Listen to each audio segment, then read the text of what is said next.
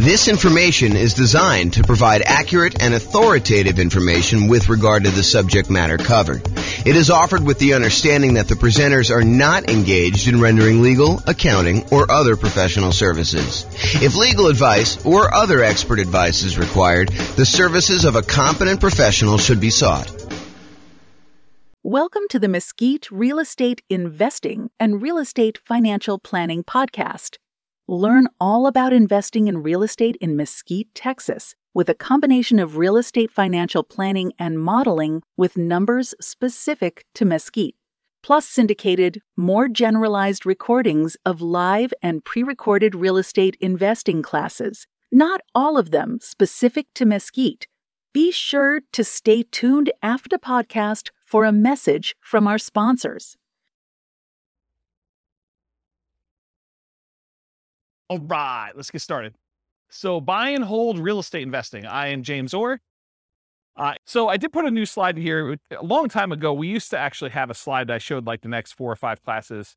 But I sort of have a backlog because I haven't done classes live in a while, and there's been a list of things, and I just kind of keep adding to the end. So this is the tentative list of upcoming classes. So tonight we're primarily going to go through buy and hold. How many people were here for the real estate investing strategies class where we talked about all the different strategies in one class? No one else was here? I think you were. Yeah, so we only had one person here for that. So in that class, I gave you an overview of all the different strategies. And one of your handouts that you have, this one right here. Oh, this one actually. This one right here shows the list of all the different strategies that there are. And then we primarily, in the classes I teach, we primarily focus on buy and hold, nomad, and house hacking. Those are the 3 strategies we primarily cover. Then there's a list of additional ones that I'm going to teach classes on, but that's not the primary focus of the classes I typically teach. It's more to just be comprehensive so that people have an understanding of why we're focusing on the 3 and not this whole other list. And then there's a couple that I'm not going to cover at all. So tonight we're going to go and do a deep dive into the buy and hold strategy, but you'll notice there's a whole bunch of classes on a bunch of the other strategies listed on here. Those are going to be what I would say is similar format to tonight, except for deep dives into those specific strategies. So for example, tonight we're doing buy and hold. Next week, we're doing the nomad strategy, which if you guys have never heard of the nomad strategy, because I know we have a couple of new people, the nomad strategy is to buy a house as an owner occupant. You move into the property. It's a requirement of the lender. And one of the reasons why you do that is it's a lower down payment and the interest rates are better. So you move into the house, you are required to live there for a year. During that year, you can just live there by yourself, or if you choose to, you can add on house hacking and have tenants living there with you or rent out a room or whatever you want to do. And then after a year, when your obligation to the lender is up, you can then convert that to a rental and you can acquire properties every year doing that. But you only had to put 5% down instead of putting 20 or 25% down. So you can acquire properties with one chunk of down payment, and since the loans are actually better for owner occupant, it's less bad than you would think to go ahead and put 5% down instead of 20% or 25% down.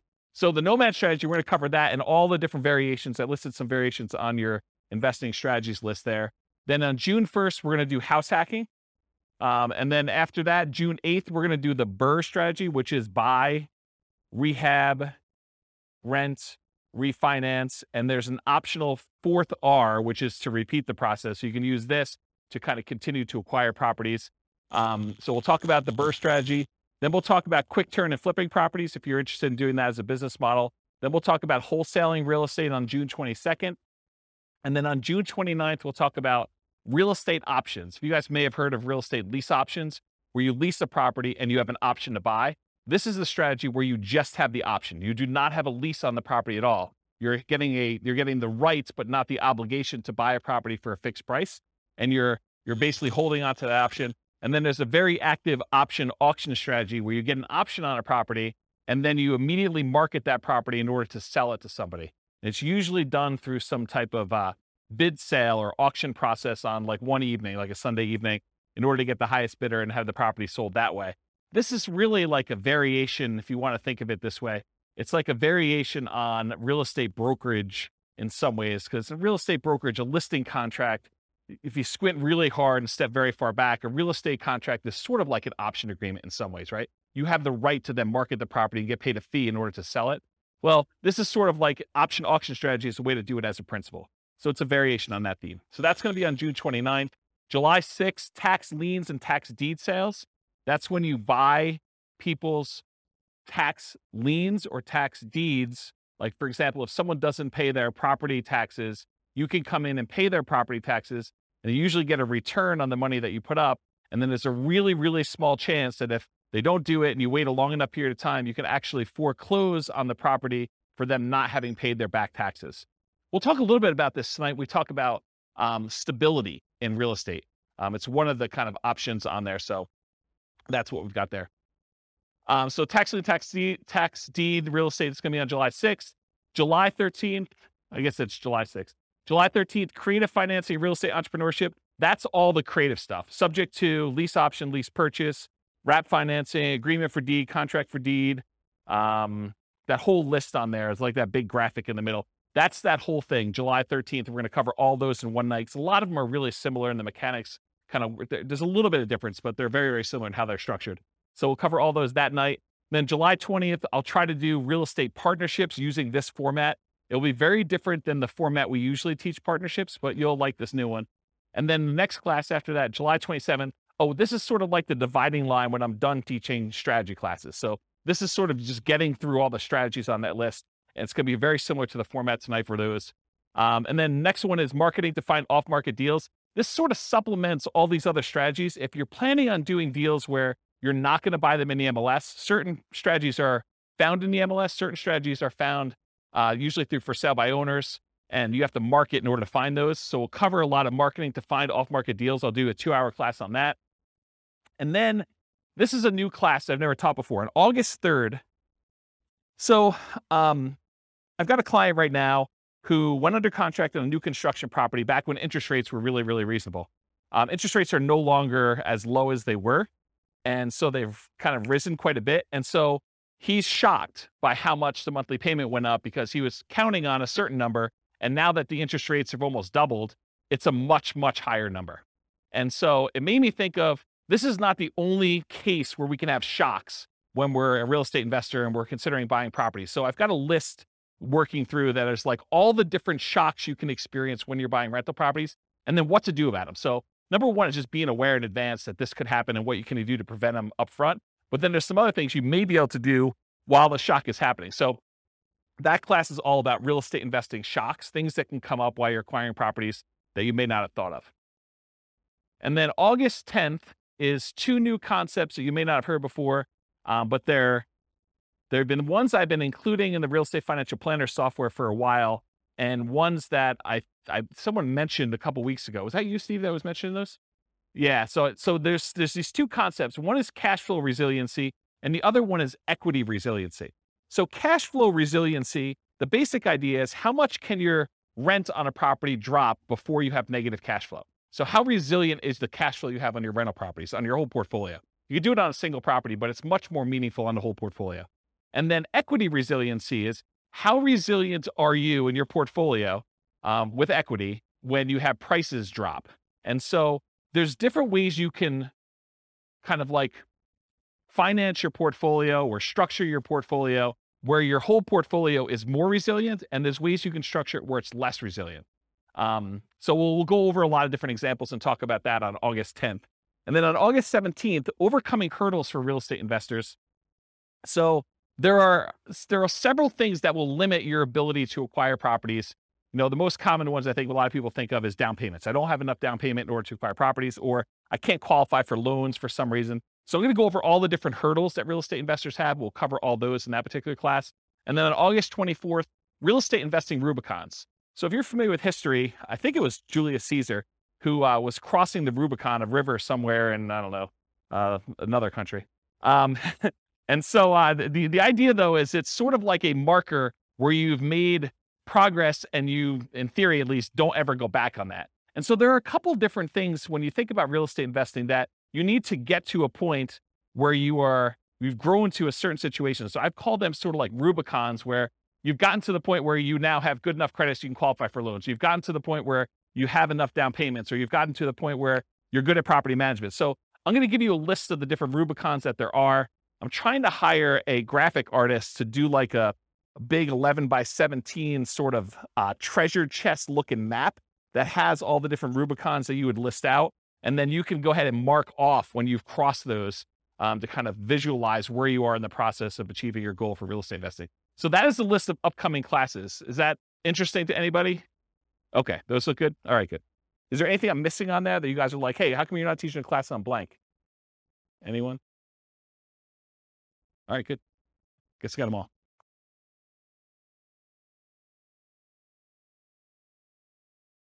Oh yeah, I've been teaching classes for like 18, 19 years. So yeah. You missed some classes. We did a market stats class last week. So you missed the whole class on market stats. I didn't record it. You missed a class on all the different real estate investing strategies. It was like a big overview class. Then before that, I did a class on, I think I did the deal analysis spreadsheet class where I walked you through what all the fields were and how those fields worked out. Did I do any other live ones? That was it, right? I think those are the live ones that I've done since I came back. And then I think earlier this year, I did one on real estate, financial independence, retire early budget spreadsheet, where you can actually calculate out your minimum target monthly income for retirement and your ideal target monthly income for retirement. So I have classes on that. And then I released a brand new spreadsheet for deal analysis, which you'll see part of it on there too. So, but yeah, there's a whole bunch of classes. I think we have close to 200 class recordings posted on the website. So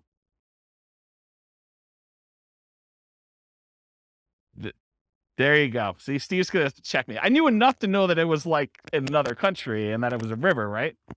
Was it Julius Caesar? There you go. See, I know just a little tiny bit about history to keep me dangerous. All right. All right, so buy and hold real estate investing. As I said, I'm James Orr. So real estate investing strategies. So you have the sheet with you, the handout. It says on the top, real estate investing strategies. That's basically this list. So the primary strategies that we kind of focus on are buy and hold, including short-term rentals, vacation rentals, the nomad strategy with all the different variations, nomad by proxy, nomad with house hacking, nomad to short-term rental, vacation rental, lease option nomad, and then the ultimate real estate agent retirement plan, which is it's supposed to say agent in there. I need to update that slide. And then house hacking. So these are the ones we primarily teach classes on. This is where the overwhelming majority of the classes will ultimately be. There's going to be some kind of like one-offs, but that's where we are. Then there's a whole set of special section here, the secondary strategies, all the creative financing stuff, quick turning and flipping properties, BRRRR and BRRRR, wholesaling, options and auction strategy, tax liens, tax deeds, partnerships and syndications, and then we'll cover deal maker, syndicator, money partner, and loan partner. When I did the other class list, did I have wholesaling on there? I did, right? Okay, awesome. I just must have skipped it or something. But yeah, we're covering that. And then the strategies I'm not really going to talk about are real estate investment trusts, because you basically buy those as like through a real estate broker, not a real estate broker, a stockbroker. And it's more of a security than it is really a real estate investing strategy. I sort of put it on there to be a completionist and kind of be all inclusive, but really that's not something I'm going to cover. And then I'm not going to go into separate detail about probate, short sales, foreclosures, and pre-foreclosures, because you'll get those when we cover the other strategies, and they're not really their own strategy per se. So we'll cover those, but we're not going to have separate classes on them. Any questions on this? Is it hot in here already? It is? Let's open the door if you don't mind. Just grab it and like do the thing, the foot thing, please. Thank you. All right, cool. So exceptions. So one of the things I'm going to go over tonight is this worksheet right here. And this worksheet is what I call the real estate investing strategy profile. If you think about it, when you're kind of determining, hey, I want to do this particular strategy or this particular strategy, we want to think about all the different characteristics of that particular strategy. And so what I tried to do is I thought about all the different dimensions you could measure or think about or consider a different strategy with. And I listed them all out with the most common kind of characteristics that you can have. And so you're going to go through this tonight with your pen, and we're going to do this for the buy and hold real estate investing. And then you're going to be able to do that. Now, when we go through this, I'm going to tell you how I think about buy and hold real estate investing, but you're going to say to me, James, what about this? What about when you do buy and hold, but you do it this way? Yes, there are probably more obscure examples where you can kind of structure these and there's kind of like slight different variations and stuff like that. But I'm trying to focus in on the majority of the use cases. And you could have exceptions to this thing. You could come up to me later and say, James, what about if you do it this way? Yeah, you could definitely put it on there. But I'm going to try to be most mainstream and kind of the most correct that I think of. And if you want to debate this with me, this is absolutely brand new. I'm creating a database of all the different strategies with all these different characteristics, so that if you want to go search for, show me the ones you can do with no down payment, or show me the ones you could do with no money, or show me the ones you could do that have the lowest risk or the lowest activity, they're the most passive or they're the most scalable. I can give you a list of the ones grouped by those categories, and you can look at it and inspect it in a database format. So that's 95% built, and it's what I use to make this thing, the profile for you. And it's also what I use tonight to do the presentation. But you'll notice we've got all these other classes on all these different strategies. That's what I'm using to create all the different strategies, okay? So kind of just follow along, take notes if you want to. And I tried to write it out for you so that you can just check them off as you go. Okay. And I have a little beware warning here. Just because you don't think there's a chance that X can happen doesn't mean that it won't happen. This is designed to be a starting point discussion to help you make better investing decisions on your own with additional knowledge. Please do your own research. So a lot of these strategies, I'm going to say, I think about it this way. There's this risk or this way to do it. Is it possible that you're like, no, James is wrong, and there's never a risk of property values going down or rents going down, right? You understand how some people could believe that to be true. It's not true, okay? And just because it's a small probability doesn't mean it won't happen. All right, so buy and hold variations. So when I talk about buy and hold, what I'm really focusing on is traditional buy and hold, where you put a down payment on a property, usually 15% with PMI, 20% is the most common one, or 25% down. You can put more down. You can go all the way up to paying full cash for the property. I'm usually focusing on single family homes, duplexes, triplexes, fourplexes, and then it also includes all the apartment stuff, all the commercial buildings, 5 units and up. So that's all just traditional buy and hold in my mind. In addition to that, I group in short-term rentals, vacation rentals, because you're buying the property and you're holding it. It's just you happen to be, instead of renting it to a long-term tenant, you happen to be renting it by the night or by the week or by the weekend. And so I include that as a short-term rental or vacation rental in this model. Now, is it a stretch to think about buy and hold as, I'm going to buy a building and I'm going to do assisted living, or I'm going to buy a building and I'm going to offer a specific service?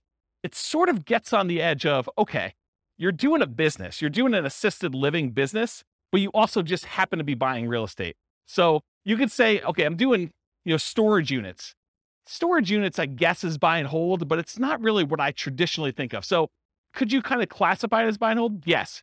Is it really a separate business of like having storage units and running a storage unit business, or having assisted living and doing that, or buying an office building for your practice, or, land in order to run your business off of? Yeah, I mean, you could do all those too, but I'm really thinking of it more in the traditional sense of single family homes through fourplex, and then multifamily properties, apartments, and greater.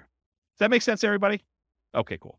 And this is intended to be, interactive. So feel free to interrupt. Please do use the microphone so your question gets on the mic, though. Just raise your hand. I'll bring you the mic, or someone else will bring you the mic.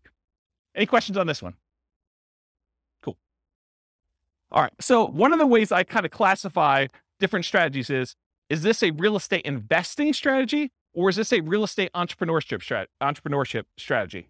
And the way I kind of classify those is, with a real estate investing strategy, you're primarily taking money, deploying it, putting it into an investment, investing in something with the expectation of getting a return on your money. That's real estate investing to me. There's another way to look at this where you're out there doing work, you're doing labor. Maybe you have some money in the deal, but you're primarily working a job in order to create money, to create value in some way. That's more like house flipping, where, yeah, you have a little bit of money invested in the deal, but you're really not looking to get a return on that money. You're really looking, I'm going to go put labor in and do that. So is buy and hold real estate investing more real estate investing, where you're putting in money and you're expecting to get a return? Or is it more like entrepreneurship, where you're actually going out there and doing work and trying to make money from the work? What do you think? The first option, real estate investing, right? So with real estate entrepreneurship, real estate investing, are you primarily investing money with the hope of getting a return on that money, or time, in many cases some money, to get a return on your time? For buy and hold, most folks are typically investing money with the hope of getting a return on that money. Short-term rentals sort of takes one step more toward entrepreneurship, because in most cases, with short-term rentals, you're doing more labor than you are with putting a tenant in a property and leaving them for a year or more. Does that make sense, everybody? But it's still primarily real estate investing. You're deploying money and you're expecting to get a return on that money. Okay. So that's on your list. So you can start on your list. Just kind of check it off. All right, so money required.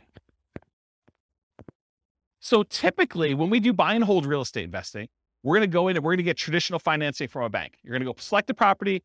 You're going to want to acquire that property. And so you're going to go to a lender and you're going to get, in most cases, traditional financing, conventional financing. There are 15% down, 20% down, 25% down, and more type loans for these properties. You can buy them with cash, or you can put a down payment and actually get financing on them. So on this other sheet here, where we do loan type mortgage insurance comparisons, there's a whole bunch of different loans. And I tried to highlight the ones we were primarily talking about today, where the interest rates are. So you can see a little grayed out area on there. And that basically shows you the different financing options and what the rates were as of yesterday. Now, this is not like a rate quote for you. So please don't tell me that you're going to go to your lender and say, James told me I could get 6.5% on this loan, so I want 6.5%. It is not a guaranteed rate. I'm not offering you financing. This is sort of like a snapshot in time. I called up the lender that I like to personally use, and I asked him what the rates were yesterday, and we walked through this worksheet. Just out of curiosity too, would you guys prefer that I make this a editable Excel worksheet version for you so that you could actually use it to kind of do your own comparisons? Would that be helpful to anybody? Or do you just like it when I give it to you in class? Anyone want me to create one that you could fill in? No one. Well, glad I didn't do that work then. That's awesome. Okay. So on that worksheet though, it shows you the different types of down payments you need and what the interest rates were on those particular loans, and in some cases what the points were in order to get those particular rates. So typically when we're doing buy and hold, 15 to 25% down, you also need reserves. It would, and I know I'm sensitive every time I do this, but you would be stupid to invest in real estate without reserves. Okay? And I know that sounds harsh, but it's supposed to be harsh because you would be stupid in order to invest in real estate without reserves. You need to have reserves in order to invest in real estate. Things happen that you're not going to expect. You need to have reserves. Okay? So even if you find a no down payment deal, is that nothing, no money required deal? No. In the overwhelming majority of cases, it's not. There are very few strategies that are no down payment and no other money required. Even if you find a nothing down deal, even if you got a VA loan or USDA loan, or you manage to find a property that you could buy subject to where the seller's like, hey, just take over the debt of my property. That is still not a strategy that you can do with $0. Does everyone understand that, right? You need to have reserves in all those cases. It's a really good question. I need to do a 2-hour class. Question was, how much in reserves? The really, really short answer is probably 6 months in something like a savings account. Okay? All right. So typically you need 15 to 25% down and reserves. You might also see, although much less frequently, in my opinion, bringing in a money partner where maybe your dad says to you, hey, I will make you a loan for the 20% down and you can go ahead and buy this property. So bring in a money partner, or the other extreme is just buy it all cash. I think for a lot of folks, they would prefer to leverage their money and get a loan for it. Although I definitely know investors that are buying properties all cash. Okay, so this applies to both buy and hold, like traditional buy and hold, and short-term vacation rentals. In addition, there is a kind of subset to this that when you're doing a vacation home short-term rental, there is an owner-occupant second home or vacation home loan that you can get with 10% down. So that would be the exception. You could actually go buy a property where it's a vacation home to you and you're going to rent it out, 11 and a half months of the year other than what you're going to stay in there, and you can get that with 10% down. Okay? Any questions on money required? This is on your worksheet. Feel free to take notes. I see you that are not taking notes. What are you thinking? Do you have perfect memories? You can remember all this stuff? All right, cool. So credit required. So it's most common is to qualify for traditional investor financing, non-owner occupant financing. The typical credit score needed in order to do these types of loans is 700. There are some exceptions if you have very low debt to income. So there's a possibility that you may be able to do a little bit better than 700, but most of the time it's going to be 700. A less common situation, if you're buying a property without a loan at all cash, doesn't matter what your credit score is. You can buy the property all cash. Or if you're partnering with someone who's getting the loan, you may not need to qualify for the loan at all yourself, but someone will need to qualify. Okay. Important note, credit scores can change over time. Credit score requirements can change over time. So check with your local lender for the most up-to-date credit requirements. So just because James said 700, you can't go to your lender and says, James told me it's 700. So where's my 700 credit score loan? Because they may tomorrow go out and say it's now 720. We think that our risk profile is out of whack. We want to make sure that people at 720 are getting these non-owner occupied loans. They have the right to change their policies at any time. Individual lenders can, and also the companies that are, or organizations that are buying the loans in the secondary market can require that the loans that they're selling them have to have higher credit scores too. So it can work as either an overlay, that's if the individual lender just adds that as an additional requirement that they're requiring, or it could be from the quasi-government organizations that are buying the loans in the secondary market, or the investors that are buying the loans. Any questions on credit required? You guys are a quiet group tonight. Okay. All right, skills required. So the primary skills required for the buy and hold real estate investing strategy are deal analysis. You need to be able to analyze deals to determine what kind of deals they are, whether they cash flow, whether they make sense to buy, how 2 different properties compare, or how 10 different properties compare that you're considering. Actually finding the cash flowing deals, searching them out in the MLS, going to look at them, evaluating them. Acquisition financing, being able to get the loans that you need, those 15% down, 20% down, 25% down loans, and then property management skills. And by property management skills, I mean one of 2 different things. Either you need to be really good at managing properties yourself, or you need to be able to hire a property manager and manage your property manager when they do it. So one of those 2. And then in addition, if you're doing short-term rentals, the skills for doing short-term rentals are slightly different than the skills for doing long-term property management.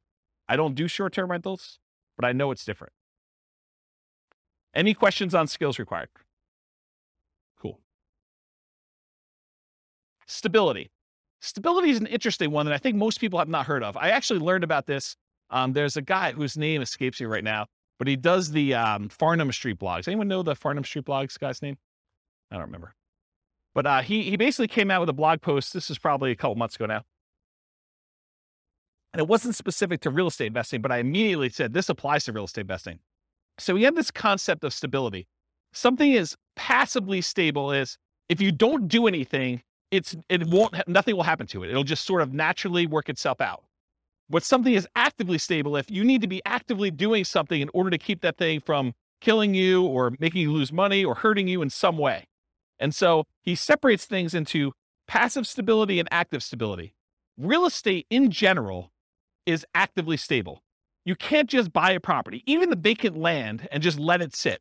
If you don't do anything to your vacant land, you will lose that vacant land eventually because you have to pay taxes on it. So you have to, by the even most extreme example of, I buy vacant land, I don't do anything, you will lose that property if you don't pay taxes on it. Okay.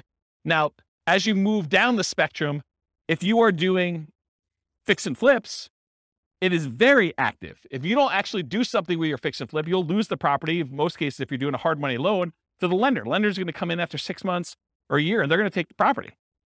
So it's very active in that way. But even buy and hold, I would say, is an active stability. If you don't do something with your property, if you don't put tenants in there or manage your property manager, pay your taxes, pay your mortgage on it, pay your insurance, do all these things that you need to do, you will lose the property. And so I kind of started measuring real estate strategies on this spectrum of how active they are or how passive they are on the stability scale. And so buy and hold is actively stable. Short-term vacation rentals is a little bit more actively stable, in my opinion. In general, real estate investing is actively stable. However, some strategies and choices are more active than others. I'll give you another couple examples. Amortizing mortgages versus balloons and interest-only loans. If you get an amortizing loan, a loan that if you make all the payments for whatever time period, 15 years or 30 years, it will pay itself off. That is less active than if you get an interest-only loan that has a balloon, or you have, well, let's just use interest-only loan. So if you have an interest-only loan, at the end of the period of time, you still owe that amount on it. If you don't do anything with it, they're going to foreclose. So it's more active in that way. The other one actually gets paid off. What about buy and hold versus fix and flips? I think we talked about, or lease options. If you don't put tenant buyers in those properties and kind of keep on them and help them buy the property, Or if they don't buy the property, replace it with another tenant buyer who could possibly buy the property. You're gonna lose the property, or you're gonna lose money. Funding retirement via cash flow versus appreciation, debt pay down. So in retirement, one of the strategies, we did a whole class on this. I think it was called cash flow versus appreciation, where I had two different kind of like avatars, and one of them was going to use, one of them was in a market, a real estate market that had more cash flowing properties. Another one was in a real estate market that didn't have very good cash flow, but it was highly appreciating. And so they were going to, kind of see if they could fund retirement by through the cash flow on the properties, or fund retirement by using the equity they had in their property from appreciation. Well, funding your retirement via cash flow is more passive, still actively passive, but it's more passive than it is actually trying to do this with appreciation and debt pay down. Because with the appreciation debt pay down, you have to do stuff. You have to either sell properties, we have to do cash out refinances, we have to do stuff in order to get at the money in the property. It's hard to access that. Okay, those are examples. Any questions on this concept? Does that make sense? All right, cool. Scalability. So did anyone listen to the class I did on Real Estate Investor Fire, where I had this slide? But it was a different version of that. It wasn't the class where you guys yelled fire at me. It was the one I did on a webinar. And I talked about all the different stages of fire and the phases of fire, and I broke that out. So this is a slide from that whole class. I'll try to cover it very quickly. But the idea is that there are certain strategies that will get you to certain dollar amounts. So if you think about real estate investing is remarkably good at getting you to about this is one of those things where there's lots of exceptions and people could argue with me, but about that decamillionaire level. Okay. Really easy to get you to $1 million net worth, relatively easy to get you to this decamillionaire kind of thing. But if you want to become a 100 millionaire or greater, real estate becomes a lot harder to get you there. Okay. Partially because you're limited in the number of loans and the types of loans you can do unless you have exceptional income and exceptional assets to begin with. So it becomes a harder strategy to do that. And what this chart shows, I'll kind of jump ahead to show you what it is, but this breaks down the net worth and like what percentage of it they have in stuff like other assets, mutual funds, stocks, fixed income, managed assets, and real estate is one of them. So it shows you the percentage of their overall asset base that they have broken out by how much net worth they have. And so when you have a 10K net worth, not a lot of people have much real estate at all, because 10K is pretty low. But for the 100K net worth, they have a pretty decent sized real estate equity. And then up to this 1 million thing, real estate becomes a relatively significant percentage of that, of their net worth. And then getting up to this 10 million, real estate becomes a pretty significant thing. But then you'll notice over time, real estate actually declines. The amount of real estate that you have as a percentage of your net worth actually goes down. And so when you think about scalability, certain strategies are much more likely to get you to the point where you are scalable. So for example, let's think about this as an example. Is it easier to get to a $1 billion net worth running a flipping business where you're trying to buy properties, flip them, and make money? Are you going to become a billionaire doing that? What do you think? Probably not.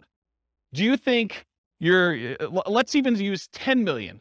Are you going to get to a $10 million net worth flipping properties and making $25,000, $30,000 a flip? It's going to be hard to get there.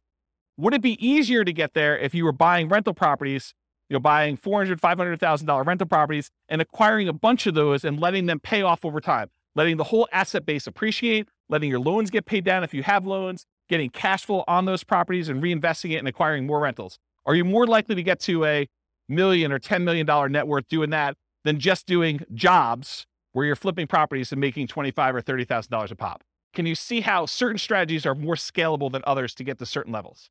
Does that make sense? Okay. So in my opinion, the buy and hold real estate investing strategy tends to be one of the better scaling real estate investing strategies that there are. Of all the different ones we're going to cover, especially the ones that are much more active, where they're more entrepreneurial, buying properties and using it as a wealth building tool is a relatively good one. But even that has limitations. It's really, if you're doing buy and hold, you're much less likely to get there to get to like this 100 million or, billionaire type status if you're doing that. So it's scalable to a point. Really, really good at getting 1 million to 10 million, in my opinion. Okay. Any questions on this? There's another like 10 minutes on this particular chart in that other class, which maybe I'll put a note in the show notes or something for the recording. Okay, risk exposure. So another way we want to measure real estate investing strategies is think about how risky they are. And one of the things I like to think about when I think about risk are, what are the risks of doing this particular strategy? So for buy and hold real estate investing, I consider this sort of like a medium risk real estate investing strategy compared to some other ones. There's ones that are much lower risk. There are ones that are much higher. So what risk do you have when you do buy and hold real estate investing? Well, when you buy a property and you're holding it for the long term, you have a risk that prices will decline during your ownership, right? Property values can go down. Property values can go down while you're acquiring properties. So the first ones you buy may have negative equity, or if you've got them free and clear, you may have lost money on them. Okay. You could also have rents decline during ownership. So you thought you were getting X% return, cash on cash or cap rate, however you're doing your calculation. And now you find that rents have dropped and you're not quite getting that anymore. So that's a risk you can have.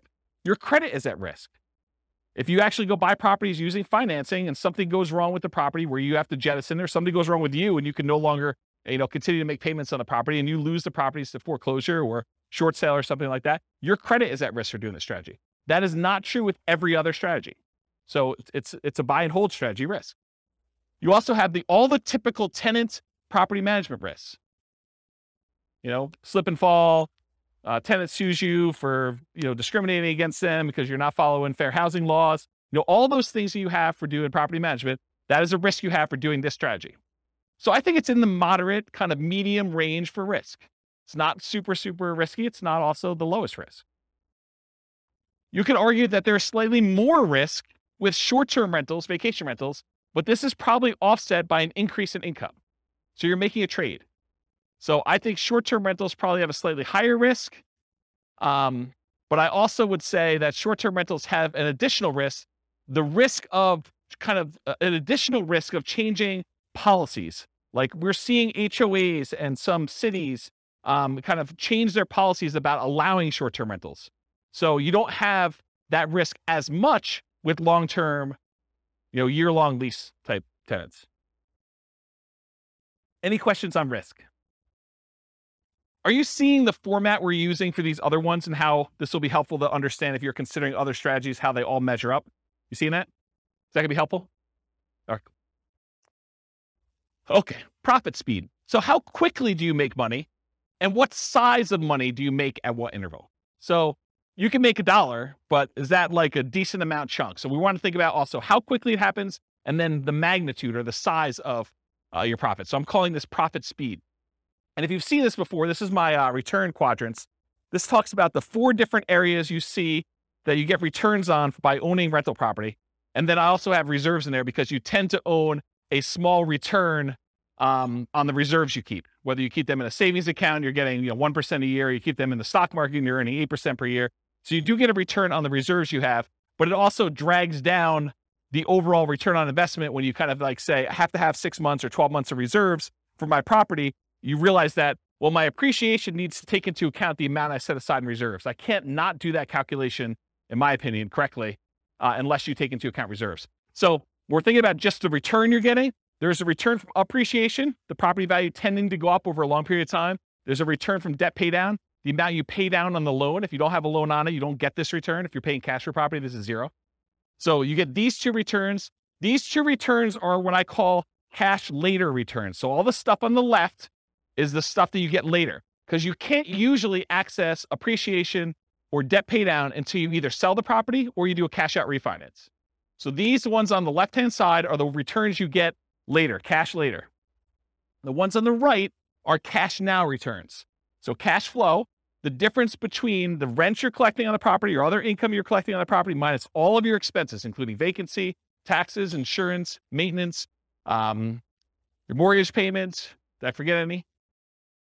Basically, it's all those, okay? So cash flow is the net difference between what you're bringing in and all of the expenses you have in your property. That's cash flow.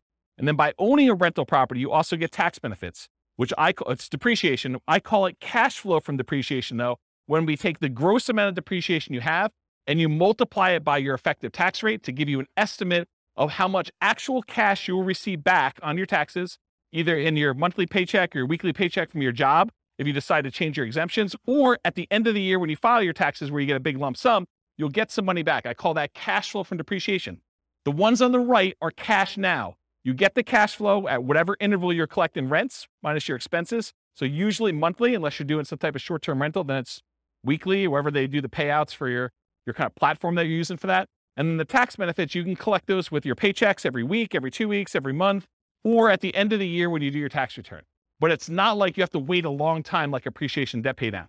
So these are more cash now. These are cash later. When you have regular buy and hold rental properties, you tend not to get these short term, but these tend to be the bigger numbers. Your appreciation on a property tends to be larger than your cash flow, just in general. It's not always that way. And then your debt pay down tends to increase over time. As you pay down a 30-year mortgage, just gets larger over time, but it tends to be a bigger number too. Then your cash flow, although as interest rates rise, this gets smaller. I want to point that out. So cash flow and tax benefits, these tend to be relatively smaller numbers, unless you're doing a free and clear, and then your cash flow number should be much larger. But you're doing these tend to be smaller numbers, but they tend to be more quicker. So as far as like profit speed, with buy and hold real estate investing, you typically can start seeing cash flow within 30 days. You buy the property, you acquire it, you put the tenant in there. It's relatively quick. Rents and security deposits are typically paid in advance. So a lot of times someone pays rents at the first of the month for the month that's coming up. They're not paying it in arrears.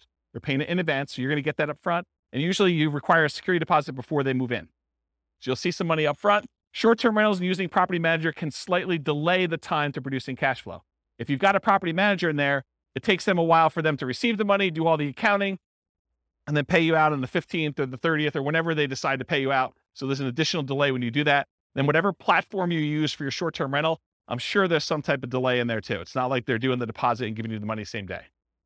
Okay. I don't do short-term rentals, but that's my understanding. Anyone do short-term rentals here? Okay.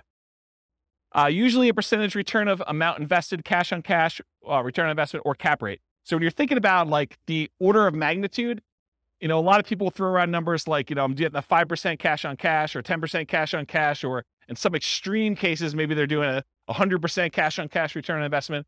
That's the number that you are getting on the investment size, the amount of cash you put in the deal. Or cap rate is the return you're getting if you did not have a mortgage on the property, but after all of your other expenses. That's what cap rate is.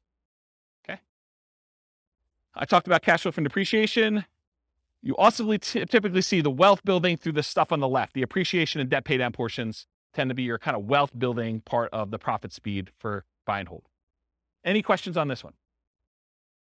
Awesome. Finding deals. So how do you find buy and hold deals?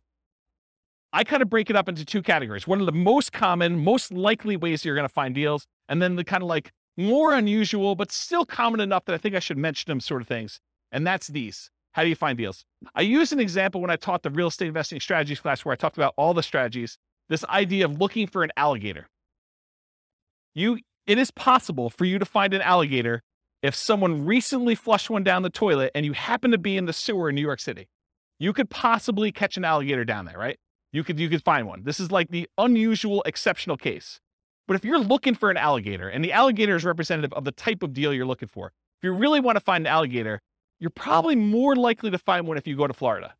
And probably more specifically, if you're looking for alligators, you might want to look in the Everglades. Okay, so if you think about deals and where you're going to find them, think about this alligator story. So where are you most likely? What's the Everglades version of buy and hold? Multiple listing service. That's the overwhelming majority of properties. It has the largest number of properties available. You're typically going to find them in there. And this could be, if you're doing commercial properties, it could be something like LoopNet or something like that. Or it could be just your local MLS if you're buying single family homes, duplexes, triplexes, fourplexes, and that's what's normal in your marketplace. Okay, so MLS is one. And the next one is this group of for sale by owners. And I break for sale by owners down into two different groups. For sale by owner is a seller who's selling the property without the help of a real estate agent. They're selling it for sale by owner. And there are two different kind of main categories. Category number one is somebody who is actively selling their property for sale by owner. They are trying to sell. They put up an ad. They've, put it on Zillow or what other marketplaces they have. They put a sign in the yard. They're actively trying to sell their property. That is an actively marketed for sale by owner. But then there's the other group. They're the hidden for sale by owners. It's a seller selling without the help of a real estate agent, but maybe they are not actively marketing their property. Maybe it's sort of like if you approach them and said, hey, would you like to sell your property? They'd be like, yes, I would, but I wasn't otherwise trying to sell it. I didn't have it marketed for sale. I didn't have a sign in the yard. I didn't have it up on Zillow.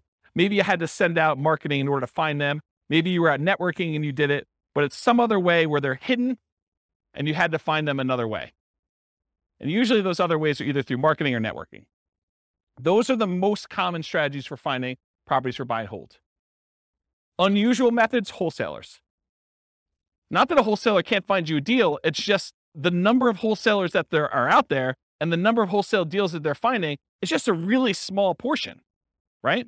So you may be able to go find a wholesale deal. However, it's like, if you want the best selection, could you go down to the local, gas station and get something that you need? But if you want to have a selection of 30 different versions of that thing, you're probably not going to the gas station. So the gas station is sort of like a wholesaler. Maybe they have one, but the MLS is sort of like the supermarket, where now you have a whole shelf full that you can pick different types, and you get to choose whichever one is best, and you can make a selection. Okay? So unusual methods, wholesalers. Any questions on finding? Did you use microphone? Here. Are you talking about Redfin, Zillow?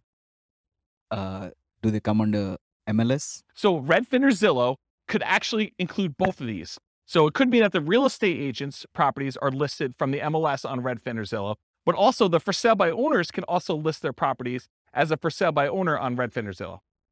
So it could be both. So that's sort of like an aggregator for where you're doing it. But ultimately, the source is either the MLS, all the agent stuff, or for sale by owner, actively marketed in that case. Right? Okay, cool. Any other questions? Yeah, hey, John. I've got a two-part question. On the for sale by owner, Yep. Is that typically, do they want more money or less money than if they were going through a realtor? And also, the second part of my question would be risk.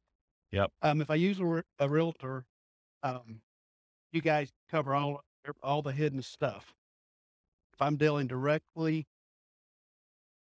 with a homeowner, seems a little more risky. Yeah. So really, really good questions. Just put it down for a second. So awesome questions. So the first thing about price, it's all over the place. I would say that the for sale by owners I've seen, some of them are priced high because they want to get all the money, right? They're going to price it with whatever a realtor would have gotten, maybe even a little bit more, because they think that their property is better than all the other ones that sold. And they haven't had a real estate agent tell them, hey, it's not reality to get, $600,000 for this $500,000 property. They're like, well, I think I can get 600, so I'm going to list it for 600. So you could get some of that. Or you could get them not knowing the value. A lot of times we see that with an out of the area owner who knows that their parents bought the property for $250,000 and they can't imagine in their mind that it's worth $500,000 now. And they live in another state and they're just like, if we can get 300, that's awesome. And it needs a lot of work. And so it goes both ways. And the real estate agent ones, there are real estate agents that help sellers who are otherwise motivated. They want a quick sale and they realize it needs a lot of work and they're not trying to be super aggressive about getting every last penny out of the deal. So you could find those. But I think the overwhelming majority of the deals listed in the MLS are retail deals. I mean, they're priced for retail sale.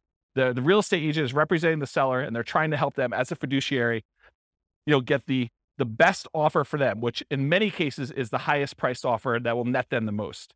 And so I think that is true. But there's that 5%, 10% of those that are also good values. And sometimes a full price deal, especially for buy and hold, is still a great deal.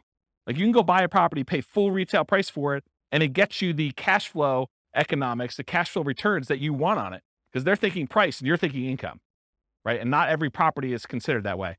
And you're right, I think about the risks too. I think real estate agent can mitigate your risk in a couple ways. Number one, through knowledge about like how to do stuff correctly and all that other stuff. But then there's also an additional insurance layer in there too, because most real estate agents in most states that I'm aware of, at least in Colorado, I know this is true, they're required to have errors and omissions insurance to kind of protect you in case they do something stupid and screw up, right?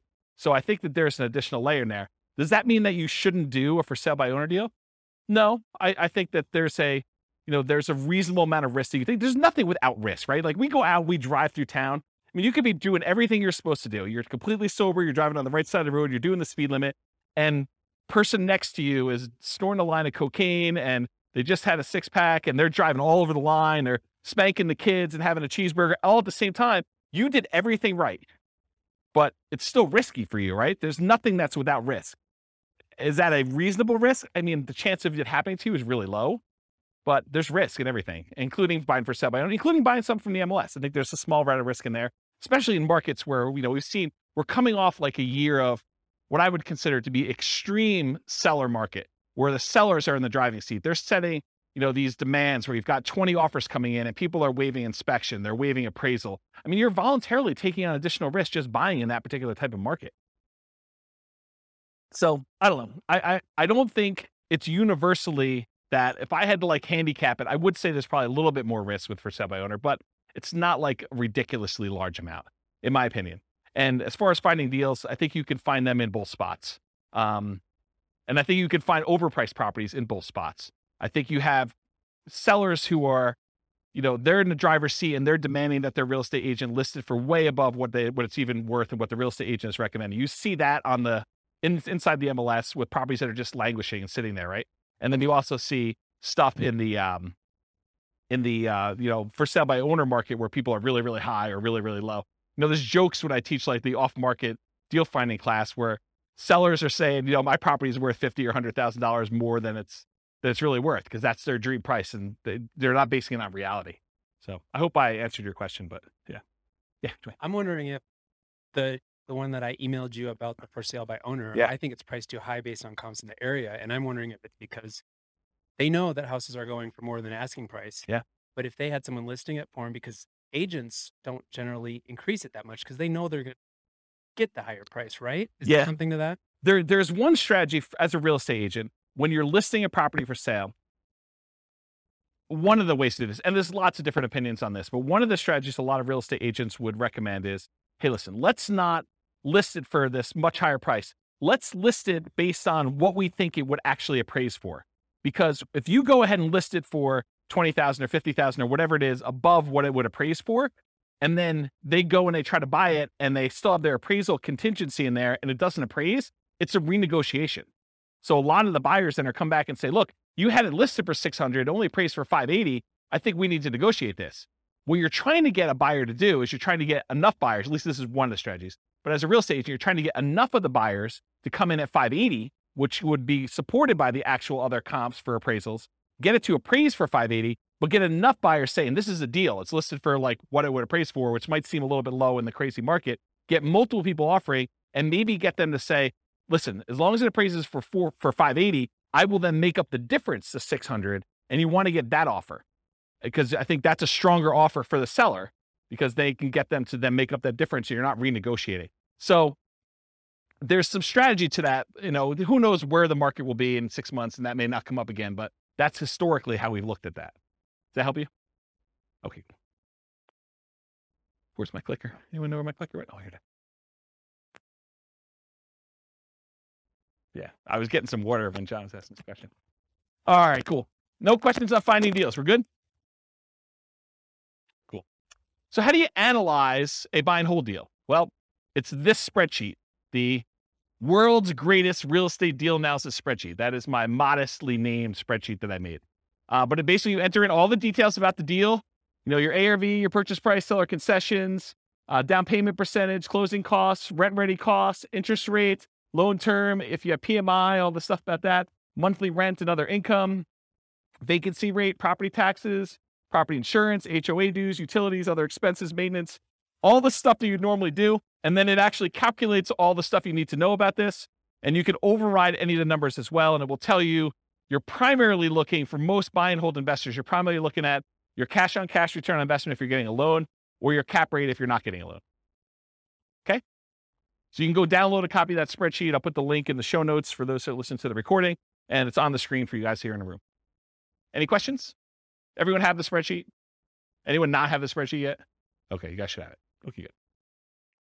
All right, market conditions. I assume there's no questions on this, right? There's going to be whole classes on analyzing deals, which I've already done out through August or whatever it is, but I probably need to add those. Anyone want a deal analysis class, like actually walking through examples? Okay, at least one person. Oh, two.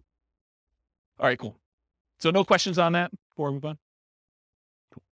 So market conditions. So if you're doing buy and hold, and it seems obvious, it'll seem a little less obvious, I think, with some other strategies. But what are the market conditions you typically want to see if you're buying properties and holding on to them forever? Well, ideally markets with good cash flow. There are some markets where it's really, really, really hard to get them to have positive cash flow. I mean, they're like $1 million properties that might be renting for $2,000 a month. It's really hard to make the economics work on this. Okay. So you want a market ideally that has good economics with cash flow, and markets where you have strong appreciation and strong rent appreciation, where the property values are going up and rents are going up. You don't want to be buying in a market where there's a mass exodus and it's causing a glut of houses on the market and people are chasing the price to the bottom just to get theirs sold before all the other ones get sold. And so the prices are dropping. And maybe there's so many houses for rent that the rent prices are doing the similar thing where they're trying to get lower and lower rent just to get them occupied, because better to get $600 a month than zero. Okay. So ideally you want a market that has a lot of demand, where prices are going up and rents are going up, because that's really where you get your long-term wealth building from with buy and hold. But then you also want cash flow. Market challenges, markets with significant negative cash flow with reasonable down payments. You know, in most cases, I can make almost any property cash flow if you buy it cash, right? If you don't have any financing on it, all you got to do is overcome taxes and insurance and maintenance on the property. And so that's a pretty low bar for most properties. However, then you start saying, okay, yeah, I could buy anything with cash, but really what I want to do is I want to look at the top 5% or 10% of the market, and I want to select quality where I get a good return on my money. And so then you start selecting based on the best cash flow you can get, not just will it cash flow. And that's one of the problems. We'll probably talk about it when we do, you know, some of these other like creative financing or times when you buy from a wholesaler. The problem with buying from wholesalers and for buying creatively where you're doing marketing and you're getting sellers to contact you is selection. It may not be a property that you would otherwise want to select. Where if you go into the MLS, you get your choice of everything. You may decide, hey, everything is not what I want, and I want to hold off and wait till something else better comes along. But at least you get a wide range of things to analyze and select and decide if that's something I'm going to buy or not. There's a lot of times with like putting out marketing and getting sellers calling you or deals coming into you, it's like you don't control which sellers call you. You can control it by selecting where you advertise to a certain degree, but you may still get a property that you don't want. And so you still have to say no and select the ones that you do want. Okay. And then lastly, markets with no or negative appreciation. There are markets where, you know, you'll go see a post on a very popular real estate investing forum or something. And you'll be like, hey, look, you know, this deal is, you know, this, you go look at a post from 10 years ago. And they're talking about, you know, $100,000 property in a certain city. And then you fast forward, you find another post from, you know, 10 years later, and it's like the same $100,000 properties are selling in that same city. So you've had essentially zero appreciation over that decade. So you got to watch out for that. You want to be investing in markets that have appreciation for long-term wealth building. You can just cash flow them, but I think that you want the benefit. If you're going to go after a market, if you have any market to choose from, why not choose one that both has cash flow and you're going to get some wealth building through appreciation and debt pay down. Oh, and rent appreciation. Okay. So no questions on this? Everyone got it? Cool. Accessibility or availability. So in many markets, there are plentiful deals you could select from the MLS. So then it becomes a matter of saying, okay, there's 100 that would work. Now let me find the top 10 of those 100 or the top 5 of those 100 to really dig down and decide what I'm going to do. In other markets, it might be challenging to find any positive cash flowing properties except with significant down payments. I think we've been seeing, in our local market here, we've been seeing a move toward this. There was a time in our marketplace where you could find a good quality product, you know, good quality property that with 20% down would have positive cash flow. It's much, much harder to do that now because prices have gone up a lot in the last 5 years. Interest rates in the last 6 months have gone crazy, like doubled, you know, 3% to 6%. Rents have gone up, but not quite as much as property prices and interest rates. So it's getting harder and harder to find a property that would positive cash flow with just 20% down in our marketplace. Okay. And I think you'll find that in other markets too, especially with the same characteristics. I mean, we see massive price appreciation, not just in Northern Colorado, but overall in the nation. And interest rates are up all over the place. Yeah, Dwayne. How far behind do taxes usually follow that when they do assessments? Is that something that... That's a great question, because you're right. I mean, if property values have gone up and they're doing the reassessment every 2 years, which I think is very, very common, at least around here, that's the norm, right? Every 2 years, we see a reassessment. So they're going to use the new property value, and they've got their kind of like tax, whatever they call it, mills, or how they calculate taxes. They're going to use those times whatever their new assessed value is, and your property taxes are going to go up. So it's just sort of like 2-year stair step going up with that. Yeah. So it's definitely going to impact that, which is another reason why you probably shouldn't use just the last year's property taxes as your estimate, unless you're prepared for that shock. That's a shock for that class, right? Buying a property using the old tax assessment only to find out that 6 months from now, there's going to be a new tax assessment. It's going to change. Same thing we see with new construction properties, right? I mean, you've seen this where, sometimes we get really lucky where you buy a property and you're still paying taxes on vacant land.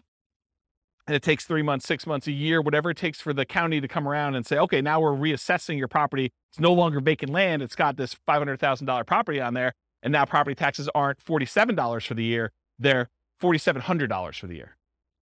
Okay. So that's a big difference. Interest rates may be a significant factors, whether properties will cash flow or not. And the other thing about accessibility, availability, is verify that you can use your property as a short-term or vacation rental before buying it. You don't want to assume that you can. You want to check with the city. You want to check with the county. You want to check with the HOA at a minimum. And there may be additional municipalities that are limiting you. Those are the 3 that come to mind. Any questions on that? Cool. Using retirement accounts. There are some real estate investing strategies that you can use your retirement accounts to invest with. Buy and hold real estate investing is one of them. You can use your retirement account, your self-directed retirement account, to buy real estate with for buy and hold. A lot of times it requires special financing. So most of the time it's going to be a portfolio loan, and the portfolio lender is going to require a much larger down payment, usually about 35%. There are some ways to structure where you're getting the loan and someone else is partnering with you. Go see the partnerships class where we talk about that. But you could structure an LLC with some portfolio lenders who obviously don't see this as a kind of like good way to do it. But you can come in and be the loan partner on a deal for an LLC and only put 20% down in order to get some of those products. But if you're buying it just with your self-directed IRA, self-directed 401k, in most of those cases, because it can't be a recourse loan, they're going to require 35% down. The interest rate is going to be a little bit higher. And they're usually ARMs. Sometimes they'll do a 15-year fixed rate mortgage, but that's also going to hurt your cash flow because it's the 15-year amortization schedule makes your cash flow, it makes your monthly payment higher, which means your cash flow is going to be worse. So just realize that might not be ideal. And then the other thing to think about too is if you're trying to do financial independence, retire early, below when you can technically start taking money out of your retirement accounts, realize that if you're doing investing inside these accounts, it's not like you can access that money. You can't like collect the cash flow from the property that you have owned by your self-directed IRA or self-directed 401k. You have to leave that money in there until you can legally withdraw it, unless you want to pay the taxes and the penalties to get it out. Okay. So realize that if you're looking to do this for retiring at 45 or whatever you're trying to do, that's potentially problematic. And you'll need to come up with a bridge solution of some sort to do that. And there is a class, I really need to add this to the schedule. I talked about this in that same Fire for Real Estate Investors class. I talked about this idea of, I used to call it coasting into retirement, but I don't want to confuse it with Coast Fire, which is something completely different. So I think I renamed it chillaxing into retirement. It's this concept of, you have enough money to bridge, you technically qualifying as financially independent, and you're sort of living off of your savings, not at a safe withdrawal rate, kind of living off your savings, but like depleting your savings to get to the point where you then qualify for FIRE, where your financial independence number may take you a year or 2 or 3 for either a property to pay off or cash flow to increase or something else to happen. And you're sort of like rapidly depleting another resource that you have to sort of bridge you to that point. And there's probably a full day class I need to do on that. So I don't think I could do it justice in 2 hours. So is anyone interested in that class? Should I do that? Just one person? Two? Okay. Maybe I'll do something like that. Okay. So I talked about all those. Any other questions on can you use your retirement account? Is this helpful? Like the kind of format of going through it sort of like this? Yeah. Okay, good. I'm glad. All right, quantitative analysis. So when I originally did the real estate investing strategies class, I gave you like a warning up front that I could have easily decided, I did qualitative then. I kind of like looked at the characteristics and how they work and what their strategies were. But I could have just as easily done all math and showed you, okay, look, if you do buy and hold, this is what the numbers look like for you doing it. If you do creative financing, this is what the numbers look like for you doing it. And one of the reasons I wanted to do this series, I wanted to do a deep dive with all the different ways to measure and look at it, but I also wanted to do a quantitative analysis. And so what I'm going to do here for the series is I picked an avatar, a prototypical person, and I kind of have a story around them. And then I'm going to show you, okay, if this particular person, in this case, it's a group of people, a husband and wife, if this particular group of people, this kind of like partnership, this, what do you call it, couple, this couple decides to go ahead and utilize the buy and hold strategy, this is what the numbers look like for them. And I'm not going to go into crazy detail where I, drill into, this is what cash flow looks like, this is what their net worth looks like, I only use the metric of, their ability to achieve the minimum target monthly income for retirement. So when do they actually become financially independent? And so I use that as a metric, as one measuring stick. And as we do today with a couple variations and creative financing and subject to, lease options and wholesaling, I will show you how doing that strategy actually gets them to FI or not and how long it takes them. So that you can see relative sizes of how quick. If you're going to do fix and flips or whatever it is, how quickly does that get you to the point where you're going to be financially independent? Does that make sense? Okay. So that being said, how well does buy and hold perform toward achieving financial independence? So what I'm going to look at is 3 different scenarios, putting 15% down, and 15% down, it requires that you have private mortgage insurance. Private mortgage insurance is insurance that you pay as the buyer to protect the lender in case you default. So they say, look, I'd rather you put 20% down. However, if you really twist my arm, I will let you put 15% down, but it's more risky for me. So what I'm going to require is if I let you put 15% down, you need to pay this third party that if you then default, then they will make me whole for the difference.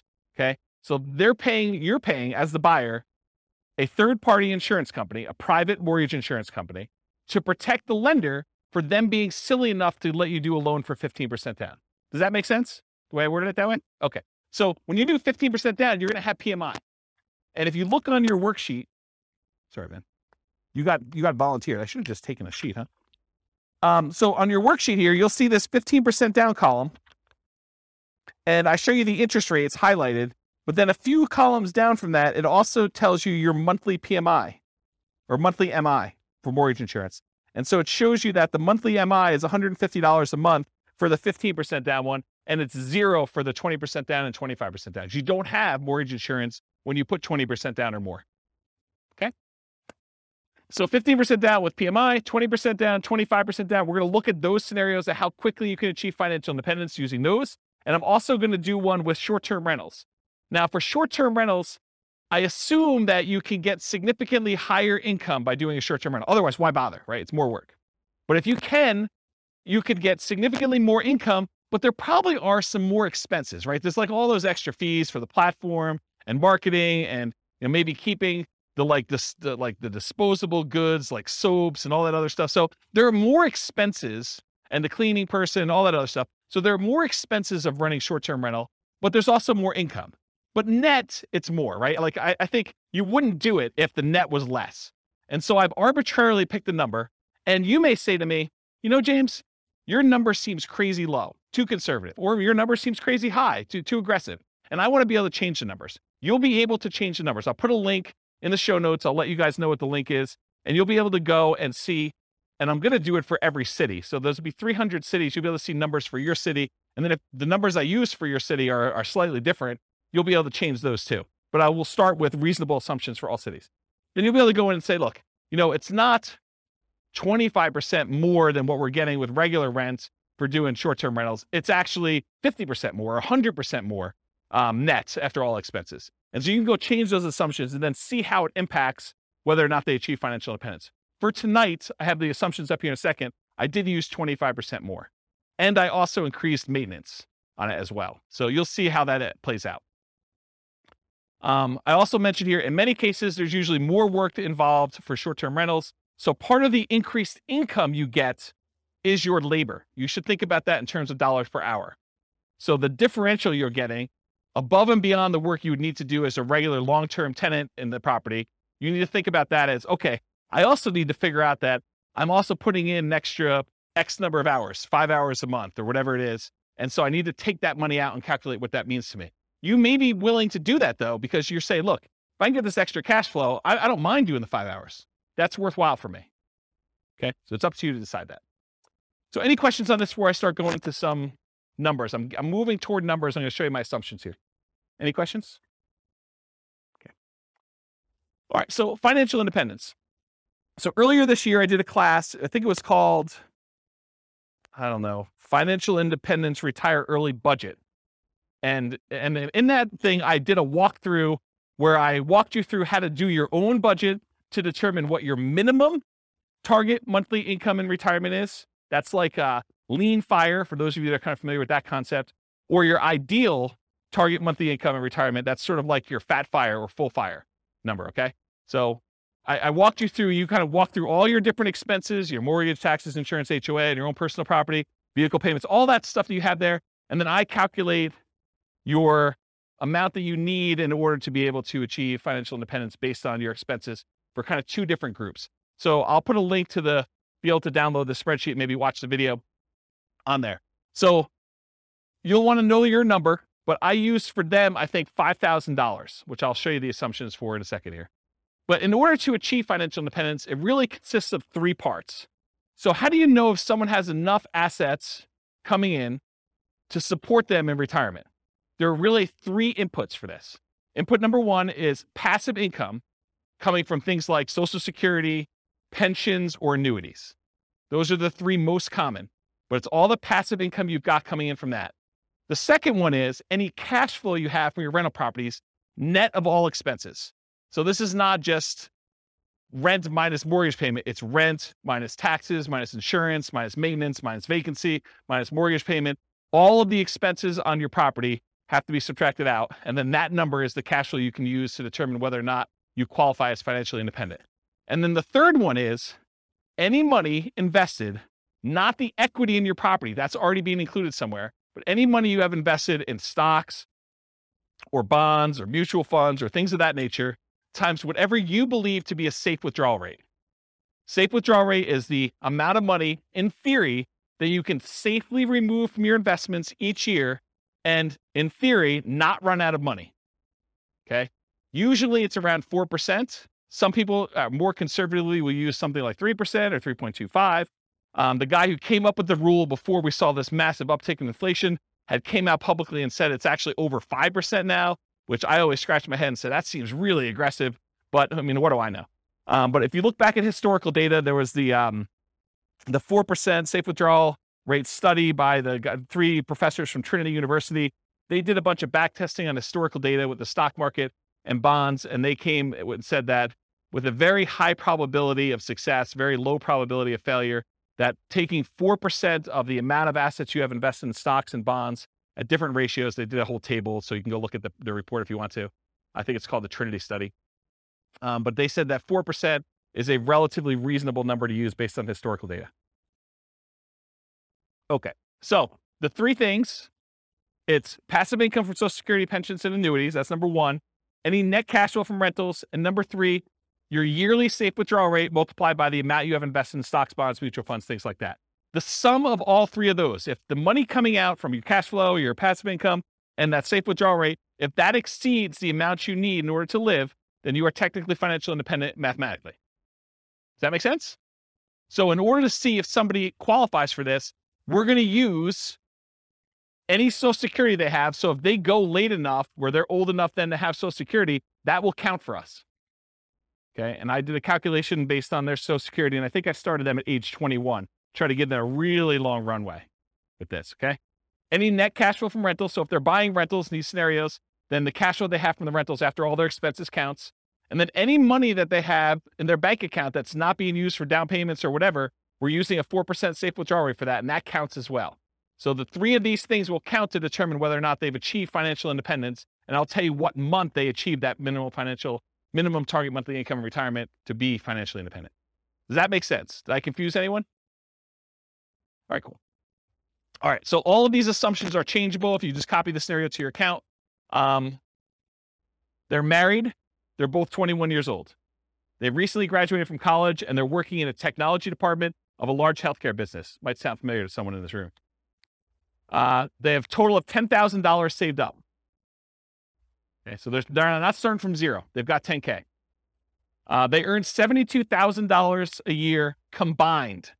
So $36,000 each. Does anyone have a problem with that number? Do they think it's too low? It's probably low. I'm looking at someone who works in that field. Yeah, it's very low. Okay. So I'm trying to be conservative though, right? Like if I come in here and I use, everyone makes $200,000 a year, people are like, whoa, James, no one makes $200,000 a year. So I get it from either way. So here's how I worked it out though. I said, okay, look, McDonald's is hiring at like $16 an hour for us, right? I mean, I think Qdoba, the burrito place I go to, they have signs on their door. They're hiring like entry level at 15. I was like, 18 seems like a relatively low bar, right? Maybe I'm wrong. Maybe it just seems like crazy, but it doesn't seem that far off. And that's $18 an hour, working 2,000 hours a year, $36,000 a year each is how I got there. Or you could say, look, if they're really as motivated to achieve financial independence as you say they are, then 2,000 hours a year is like part-time work, in my opinion. I mean, there's other people they're going to be offended by that, right? I'm going to get hate mail, I can't work more than $2,000 a year. I mean, 2,000 hours, that's like the first 6 months of the year for me. I mean, I know there's some business owners in here that they're like, yeah, 2,000 hours. Yeah, that's easy, right? But I'm going to get hate mail, I'm sure. But I use 2,000 times $18 an hour to get $36,000 a year for each one. I think that's a reasonable number for a lot of folks. And so I'll try to use these same assumptions across all the different strategies to compare them. So you'll be able to see more of as close to an apples to apples comparison as you can be, knowing that you're comparing different things. Okay. This may be hard for you guys to believe. They're saving $1,000 a month before they buy any houses.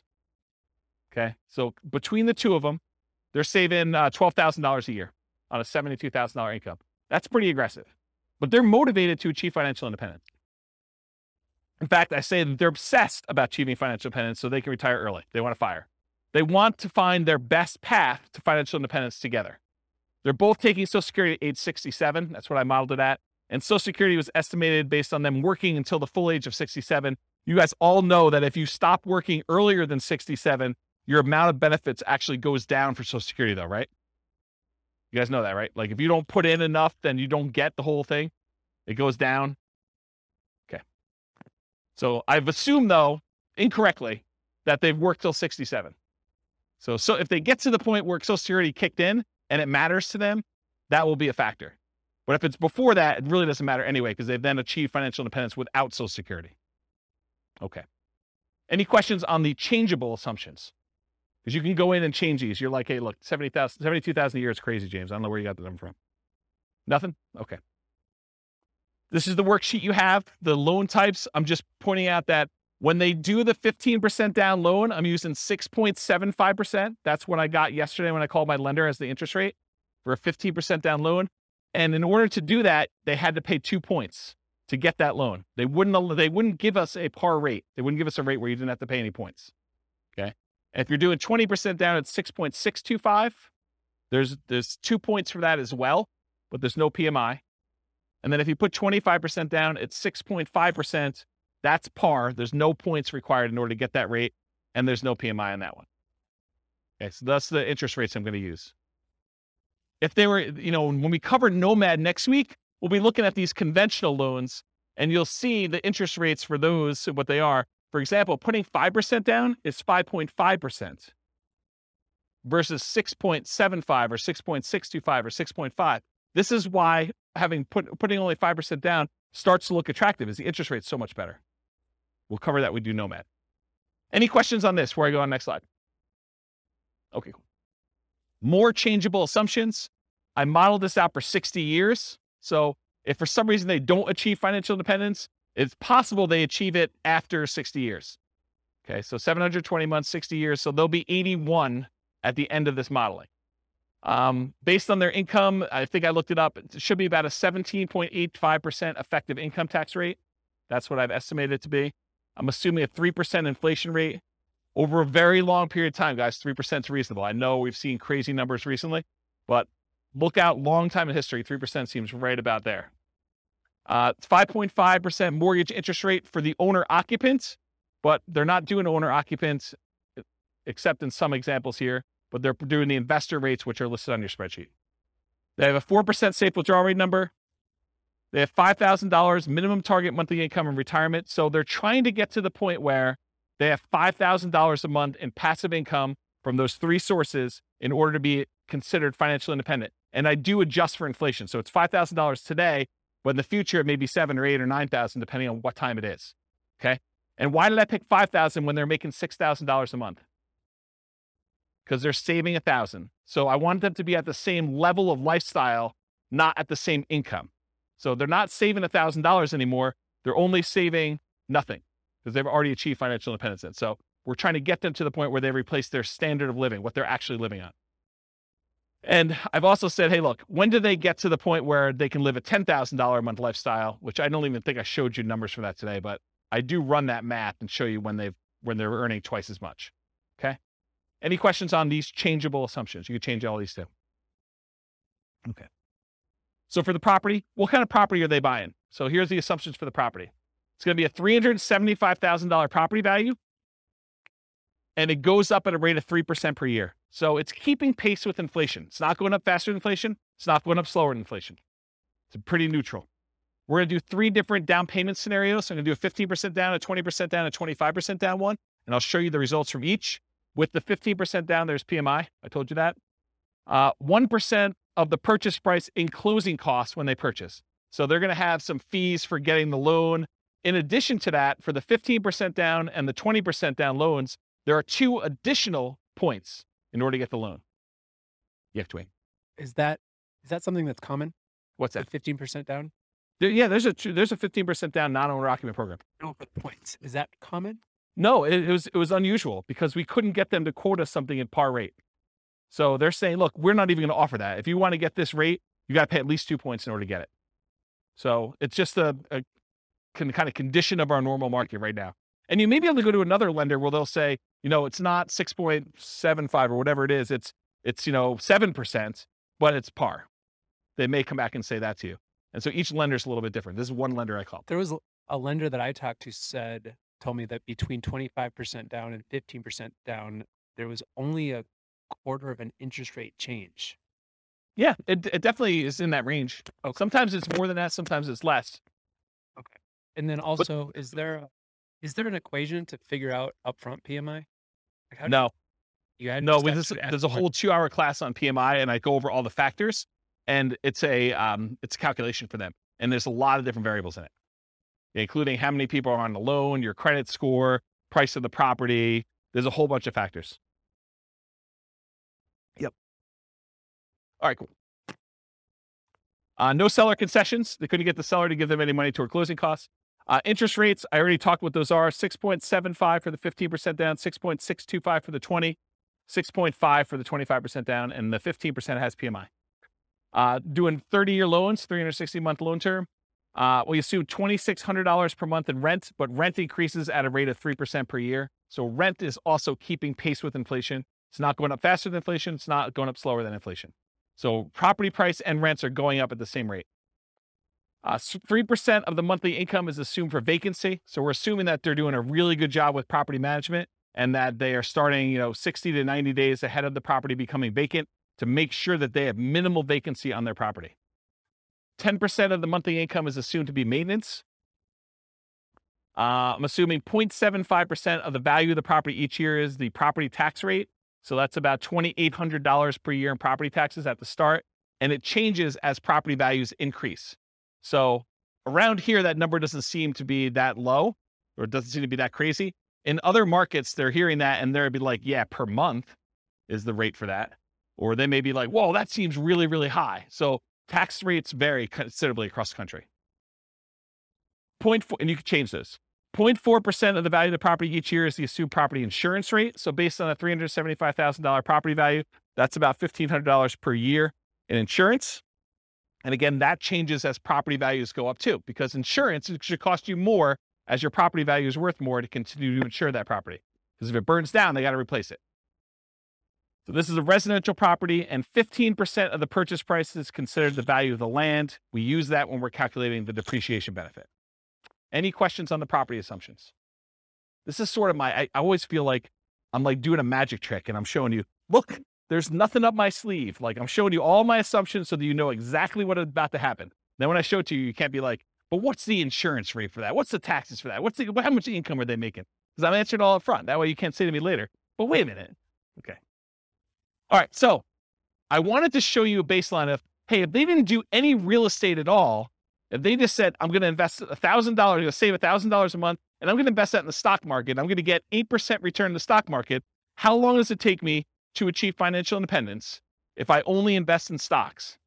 And for this one, it's primarily that 4% safe withdrawal rate times the amount that they have invested in stocks, right? Because that's where the majority of their money is coming from. So in that case, it takes them 482 months, about 40 years. Someone who's saving $1,000 a month, that doesn't seem like it's that wrong, right? I mean, it takes you 40 years to save up for retirement. You're going to be like 61 years old at that time, and you'll have enough to be able to replace your income using a safe withdrawal rate by investing in stocks. Doesn't seem unreasonable. So that's how long it takes. What if they just buy one owner-occupant property where they move in and they live there and they do the rest in stocks? Does that impact things? Turns out it does. They can actually retire, be financially independent at 396 months if they buy one owner-occupant property and invest in stocks otherwise. So considerably faster. What is that, 86 months? What is that? How many years is that? 7 years? Okay. Now at this point, we've kind of taken it back. They have not opted to buy the owner-occupant property anymore. They're only going to buy rentals. They're going to continue to live in a rental themselves, and they're going to buy up to 10 20% down payment rentals. If they buy 10 20% down rentals, they live in a property that they're not buying a property to live in. They're just staying in the property that they're renting in and continue to pay whatever rent increases there are. It takes them 370 months buying 20% down rental properties in order to achieve financial independence this way. If they buy 10 25% down rental properties, so they're putting more down, they're waiting longer in order to have the down payments, and they're delaying buying the properties, but when they buy them, they have slightly better cash flow because they put more down, they have a little bit better interest rate, they had to pay a little bit less in points, and they put more down, so they're borrowing less, so their monthly payment is lower. So they have the benefits of additional cash flow. That means that they can actually achieve financial independence in 346 months if they do it that way. Just something else to point out too. When you do the 20% down loan, and there's 2 points in order to get that loan, isn't that sort of like a 22% down loan? That's closer to that 25% down than you might have thought, right? Because it's not 20% down now, it's 20% plus 2 points. So it's really a 22% down loan in order to get that loan. Where the 25, you have no points. So it's really 22 compared to 25. So it's closer than you'd think. Right? You have a microphone? I guess it'd be on the amount that you're taking out the loan, 25% on purchase price, but that's right. It's a cost for one of them, and the other one you're actually getting even more benefit by putting more down. right. So it might be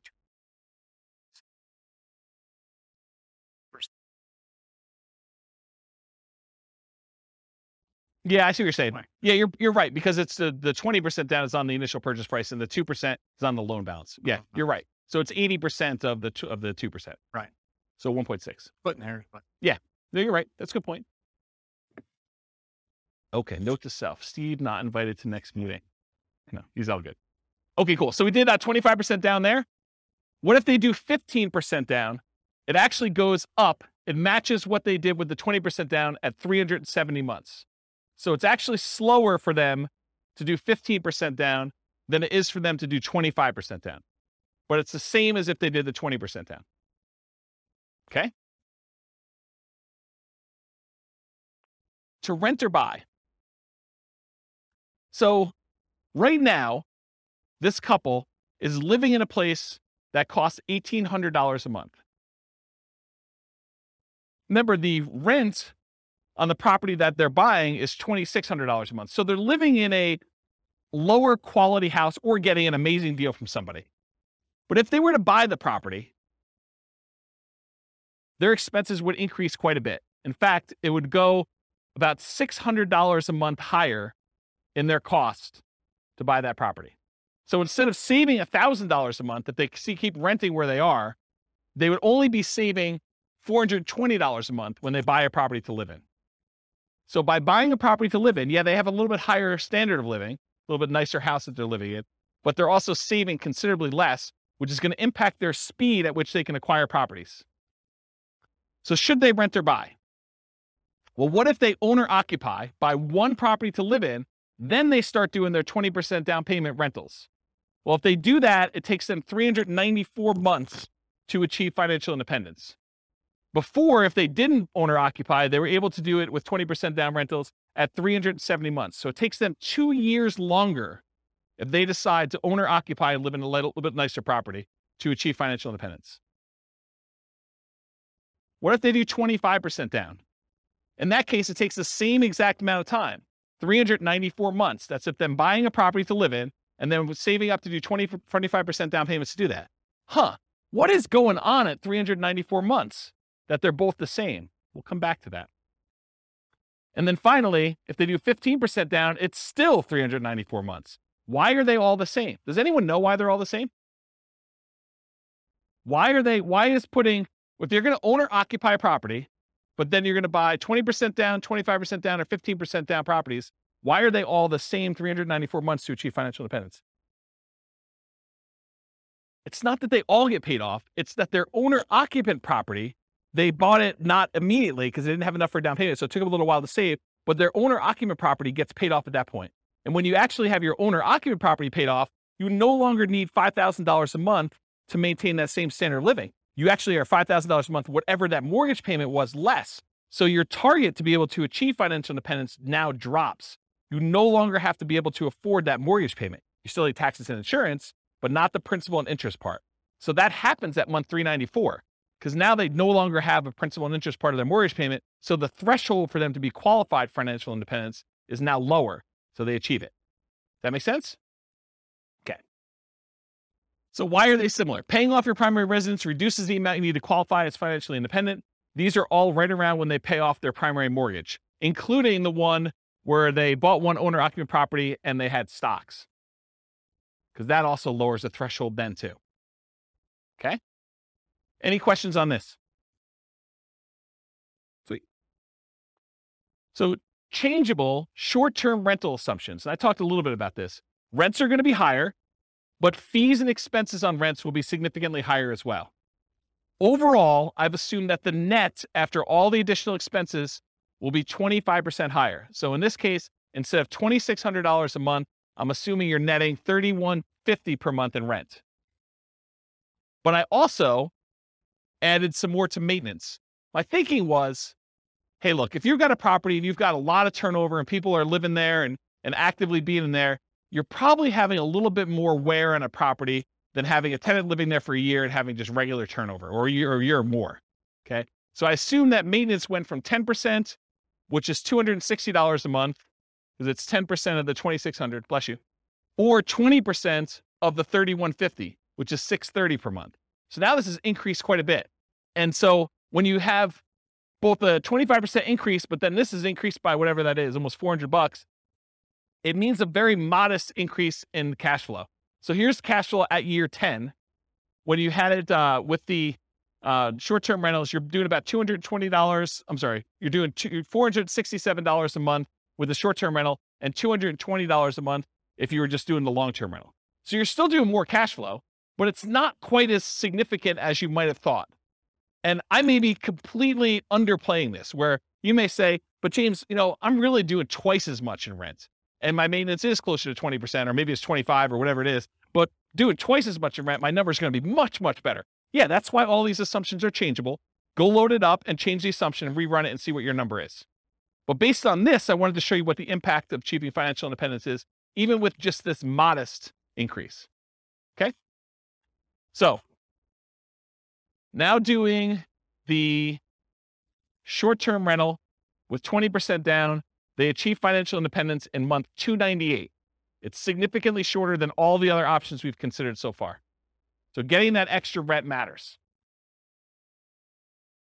And then 25% down, it's 285 months, which is even shorter. And putting 15% down, it actually is the same as if you bought 20% down rentals. Okay. So it does increase it. The best one is doing 25% down for short-term rentals. And then what if you own or occupy and then do short-term rentals? Those are all right here. Buy one owner occupant, then short-term rental, 20%, 25 and 15%. So it bumps it back up to 346 months for the 20%, 334 months for the 25% down, and 345 months for the 15% down. So it's sort of what you'd expect. Any questions on that? That's it. I will stick around for questions. I got applause, right? Any questions on any of that? Overwhelming? Micro? See? Yeah, I don't know how many people will care about this question or the answer to it. It was sort of related to PMI. Do lenders care the source of your down payment? For example, if you're actually using HELOCs, not cash, is a lender going to care ahead of time, what the interest rate on your HELOC is? Are they going to try to pre-compute, these monthly payments on your HELOCs? Or are they just going to say, oh, 25% is 25%. I don't care if it's cash or, whatever. Yeah. So that's a really good question. I'll answer a couple parts of it and then tell you definitely talk to your lender to find out. Okay. And if you're concerned that you don't want to, muddy the waters with the lender you're actually using, call a different lender and get a generic answer to the question and then call your lender to verify. But here's how I would think about this. I think the lender is going to definitely take into account the payment you would have on your HELOC to qualify you from a debt to income perspective. So that will definitely be a factor for qualifying for a loan. However, I don't think that they would have a problem with you using the HELOC as the source of your down payments to do that. But it's possible that these loan programs can change and that they might, raise an eye at it as things change. But my understanding is that you can use HELOCs for down payments, but they do take into account the payment you would have on your HELOC to qualify for your DTI calculation. And they may even do more severe than what you might imagine. They may say, because you have the capability of borrowing up to this amount, we are going to use the max. So they might even do something like that. But talk to your lender to find out for sure. Was that all the parts of the questions? Okay. Yeah. Yeah, because I know people do cash out refinances and then they use the money in order to buy properties as well. So I would think the HELOC would act very similarly to that. But they do, in general, they do care where you get your down payment from. If money just suddenly shows up in your account, they're going to want you to source it. They're going to want you to tell you where you got it from. I sold my Dogecoin or whatever it is. Right, exactly. So they're going to want to know. And then you may need to produce documentation on such things, which, this is part of the challenge with a lot of these crypto things, right? It's like, unless you have a really crypto-friendly bank, might get tricky. Any other questions? Oh. Can you go back to the slide that shows I'm just curious about the 15% versus 20% versus 25%. What are these? Yeah, not the short. Yeah, not the short-term rental. Not short-term. Yeah, I think you're on the right one. I think these are the non-short-term rental. I'm just curious. Oh, these are the owner-occupant ones. Oh, they have both of them on there, but. Yeah. So what are the variables that you think make the difference between the 15, the 20, and the 25? Like, why are these the same, or why are these different? Why is the 25% better than the 15? Is that two reasons? PMI? Yeah, well, PMI, I think it's going to be a factor, but it's really the two reasons I talked about. The interest rate's much better on the 25%. You're going from, what's it on the sheet? Is it 6.75? 6.75 Yeah. versus 6.5, right? Correct. Yeah, so that's one reason. So that compounds over this time period, whatever it is, and multiple properties. So like it cascades. You're not just talking about one property with that 25% difference. You're talking about 10 properties eventually with that difference later on. And so it cascades, it gets worse and worse and worse, or better and better and better, depending on which way you're looking at it. So the interest rate is the difference. And when you do 15% down, you're borrowing more. And so your cash flow is much worse than if you put 25% down because you're borrowing less. You're putting more down. The amount you're borrowing is also down, and the interest rate is better. And so that does make a huge difference in cash flow. And you think does that cash flow make up for the fact that you're putting less down so you have more cash to buy your next property with a 50% down? You don't add more cash. They're buying properties as soon as they get to the point where they have enough down payment and reserves. So as soon as they get to that point, they're buying their next property, and then they're saving up until they can buy it. So if you look at the chart of like how many properties they own and when you're buying 25% down properties, eventually I think you get to the point where you're buying faster. The first one you buy might be a little bit quicker, but then it's worse cash flow. So you may not even be saving as much. So it takes you longer to do that, or maybe similar amounts, but you're being impacted by that lack of savings rate in order to do that. I like those graphs that you've had before that show those steps. Yes. And if you go pull up on the models, you'll be able to look at all those. The complaint I sometimes get is, James, you show me 300 charts. No. Right. Yes. It is the complaint I get, which, I mean, I like charts and I like showing the charts so I can show you all this stuff. But sometimes when we don't have that chart, like I've occasionally even said to people in the room, this chart, I'm not even going to talk about unless someone challenges me, because I want to be able to show you this as to like how I got to where we are. And it's sort of like, it's like ammunition for arguments in class. But, today I tried to keep it simple and simplified it. So one other thing I'll add. So this exact person, have you been listening to the new Real Estate Financial Planner podcast where I go and I do like Andrea and her story and do that? Well, I'm doing this person through a large number of different scenarios. I'm going to take this storyline. And so I'll do individual episodes on each one of these scenarios. And so you'll be able to see a lot more detail too that way. it's using these interest rates all the way through. Yep. Okay. Yeah. I'm going to try to do like one story arc where we don't change anything. But then in the advanced versions of it, I'm using variable interest rates and variable appreciation rates and variable rent appreciation rates and variable inflation rates. And one more variable thing, but there's like 5 things that are variable to show you like, and then I'm going to run it 1,000 times to show you what the range of expectations are. They may be financially independent anywhere between month 274, where it's 1 time out of 1,000, all the way up to month 495. I'm just making up these numbers. And that's 1 time out of 1,000. And the majority of them are in this range of here to here. And I'll be able to show you that in advance. And those are based on historical data, like the variable rates, though. No, they're variable. So like instead of doing an interest rate of 6.5, I'll say, look, it's 6.5 month 1, but there's a chance it could go up to 6.25 the next month, or it could go down to 6.375. And so there's just a probability distribution. And so sometimes, one run out of 1,000, maybe it actually ticks down. But another time it might actually tick up where they go to 7 or 8 or 9 as you're buying more properties. But it changes every month so that when you finally do buy a property, the interest rate may be much different than what it is today, but it's doing a change each month to see like where it moves and over a large enough sample size. And I don't even know if 1,000 is truly large enough, but it gives you a decent range of like what the values might be. And you could see like, hey, interest rates has a major factor here. And so if interest rates go up, this looks much worse for them. If interest rates go way down, this looks amazing for them.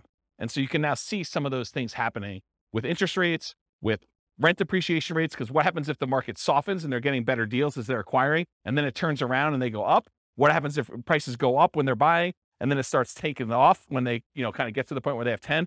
All of those things can happen in those runs as well. And it combines with rent appreciation and price appreciation and interest rates and inflation rate. And the stock market rate of return is also random. So those are the 5. Does that help? I'm just picturing in my mind, like, what if at year 7 interest rates go down and you refinance? And like, how would that, that's what's awesome about my software is that I could say, if interest rates drop below a certain thing, refinance and ratchet it down. And then how does that improve? That could be part of the algorithm for doing the testing. Because that would be really, that'd be really interesting to see like how 15 and 25 changes, and if 15 shoots farther ahead based on a 5-year refinance to the same interest rate or something. This is literally why I wrote that software, because I had those same questions, right? About my own personal stuff. I'm like, look, I'm on this plan. What happens if? And then my mind just goes crazy. What happens if stock market tanks? What happens if there's a real estate market correction again? What happens if prices go out of control up, or prices kind of stabilize, or prices go down and I'm able to acquire more properties? Like, what do all these differences mean to me? And how does it impact my ability to be resilient in retirement? Or, during my acquisition phase of kind of getting to that point, like, what happens there? This is literally why I wrote all this stuff. But those are the types of questions. Yeah. So that's it. Okay, cool. That's it. All I got for you guys. Thanks. Stick around for questions. That's all I got for you.